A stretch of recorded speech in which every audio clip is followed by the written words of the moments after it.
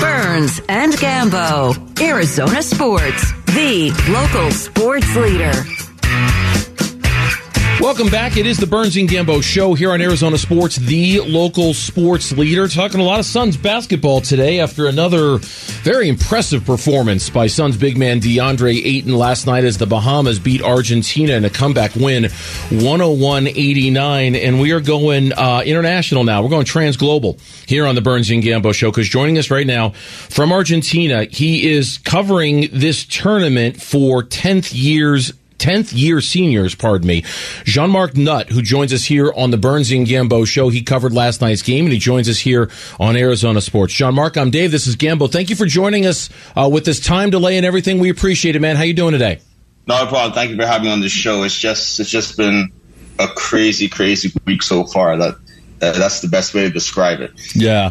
Marc, let me start with this. We're following this tournament very closely because of DeAndre Ayton and Eric Gordon to a certain extent too, but mainly DeAndre Ayton. How important is this pre-Olympic qualifying tournament to the Bahamian people?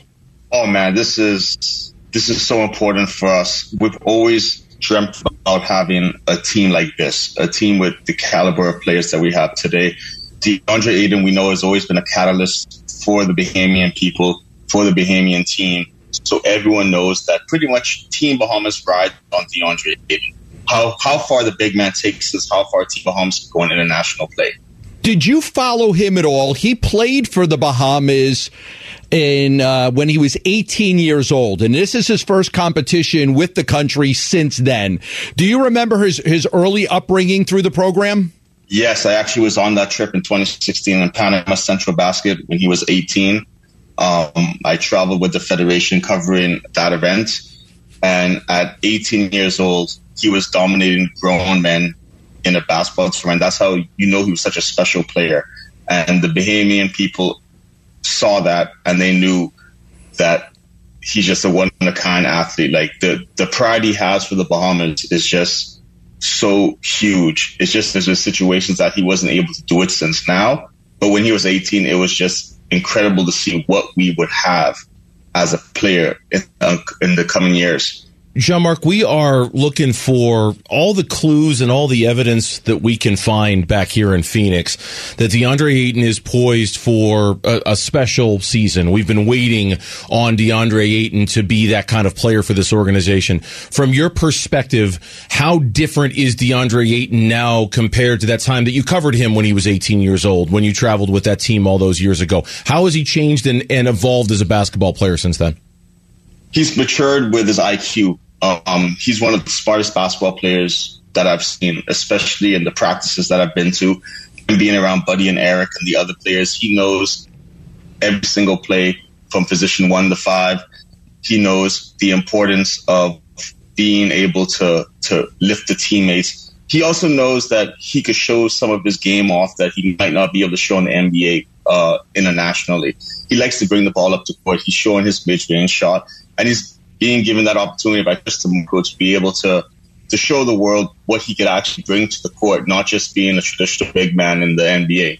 Do you think that this tournament then has become a little bit of an audition for him to do more things like that? Because that is something that I know Suns fans in particular, to watch him handle the ball, dribble the ball, that is something that Suns fans have been kind of waiting on to see him do a little bit more. Has he grown in that area in terms of how you've watched him? Oh, definitely. I mean, to me, he looks way leaner than he did a year ago. Like, to me, he looks like, I mean, you know, he's a big guy, he's a muscular guy, but he just looks like he's more lean and more able to be a nimble player now, be able to get the ball. Like, you said you've been watching it, get the ball off the 3-point line, fake the handoff to Buddy and take it down to dunk the basketball versus jam against Cuba. So it's like he has the tools.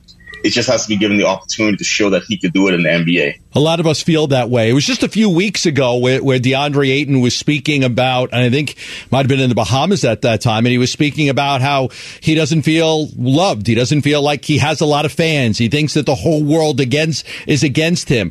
You, who've covered him since a young age, are you surprised by that?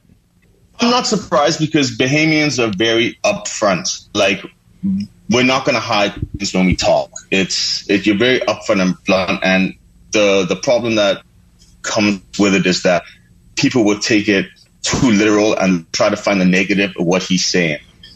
He loves basketball. He loves his fans. He loves his people. He especially in the Bahamas, he's a generational talent. I've always said he should be a national hero already in the Bahamas, but I feel he's ready to take that next step and show people in Phoenix, people in the NBA, that he's going to be an all-star caliber player in the upcoming years. We watched that game and paid very close attention to it yesterday, and it was an incredible game. You know, the game against Cuba, the Bahamas dominated, and we expected that. Argentina, much different competition, one of the best countries in the world at basketball, top 10. The Bahamas got down by 18 points, really struggling. In watching and covering that game, for them to be able to come back from that 18-point deficit and win that game, what were some of the key moments in your mind as to how they were able to turn that around? Oh, DeAndre carried us. As it was an 18-point lead, as you said, but he didn't let it get away too much. There was no bickering. There was no arguing. They continued to run the system. They continued to believe. I mean, I'm covering the game right next to the bench taking pictures. So never once were they attacking each other. Never once did they think that this was a lost cause. They knew Argentina was going to come out and with a punch. That was their first game. The reason why Argentina wanted this tournament here, so they could have the home court advantage. They could feel good. And as much as it is, it's the biggest win in Bahamas basketball history yesterday. And people would be like, oh, you got 3 NBA players. We know that, but just the historic value, just the players being able to continue doing what they're doing, it's amazing to watch. I've been around Bahamas basketball for 10 years now, and an 18-point lead usually means just pack it up and go home. But now an 18-point lead means we still have a shot to get it, especially if the big man carries us like he carried us the last game. Marc Nutt, 10th year seniors reporter and photographer, our guest here on the Burns and Gambo Show. He is covering the tournament that DeAndre Ayton is playing in right now with the Bahamian national team down there in Argentina, and we appreciate him joining us here for a few more minutes with the time delay and everything like that. I want to ask you about, we've had not even a debate necessarily, but kind of a long-running conversation about Ayton, the offensive player, versus Ayton, the defensive player. Based off of what you saw last night, what were you more impressed by, Ayton at the defensive end of the floor or the offensive end of the floor? Ayton is just such a physical presence on the defensive end. Just his wingspan, his height. Like, FIBA has rules that I think really help him, as opposed to the NBA with no 3 seconds and defensive 3 seconds in the key. So he doesn't really have to run around too much and use too much energy on defense. So he's being smart with it. He knows when to attack the players, go for the block shots, just put his hands up. So like I said, he has a high basketball IQ, but in all honesty, offense, everyone loves offense. People like dunks, everyone loves dunks, but his mid-range game, he was nearly automatic yesterday.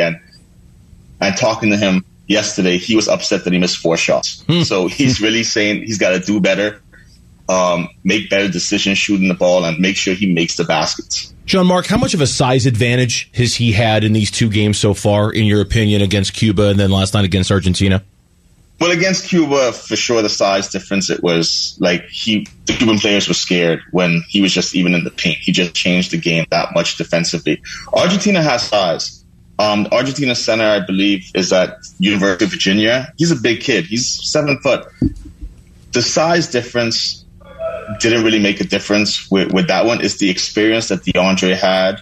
And, it's a college player versus an NBA player. He was just way smarter than him, able to put him in positions that he wasn't able to, rebound from. But size, like it's just incredible. I watch it as a reporter, but I'm also watching as a fan. And it's just incredible to see DeAndre doing what he's doing against a number 4 team in the world. One of the things that impressed us was the leadership during the timeouts and the huddles, even towards the end of the game when the Bahamas had, I think it was about an 8-point lead, imploring the team to play hard, saying with an expletive-laced, a little bit of a tirade there, that they're tired, they're blanking tired.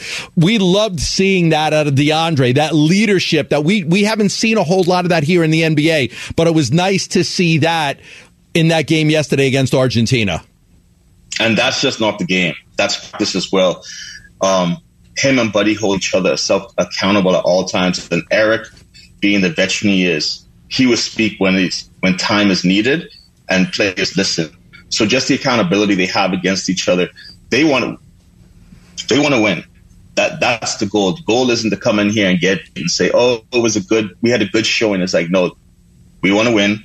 We want to get to the Olympic qualifiers next July, and everyone is holding themselves accountable in practice, and they're making sure that they do the right things, like from practice to warm up to in the locker room.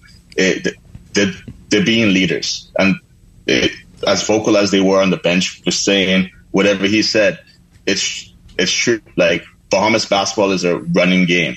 We have the athletes, and we just got to run up and down the court, and they know that. In watching the game yesterday, we kind of figured that they may have to play Argentina again. You said this was the biggest win in the history of Bahamas basketball. What does that win do for them in this tournament? Does it situate them any better to come out of this bracket and win it? Well, we won the group, so they'll be moving on to the semifinals, and you'll be playing the weaker team, per se, from Group B. But, the good thing about this team is they're taking it one game at a time. We're not looking at Argentina again. We're looking at who's going to win this matchup coming up. The coaches are going to be ready to do the scouting, get the film down, and be prepared for Saturday. So that's what I like about this team. They're not saying, oh, we're going to get Argentina again. They're not taking anyone lightly, and they're going to make sure that whoever we play next is going to get the best game plan, the best playing that they can do, so they could get to the finals on Sunday, and whoever they play on Sunday, so be it. John Marc, we appreciate the time very, very much. It's been a great conversation. We appreciate you taking a few minutes out of your day to join us, and best of luck covering the rest of the tournament, okay? All right, thanks you guys for having me. Thank you, John Marc.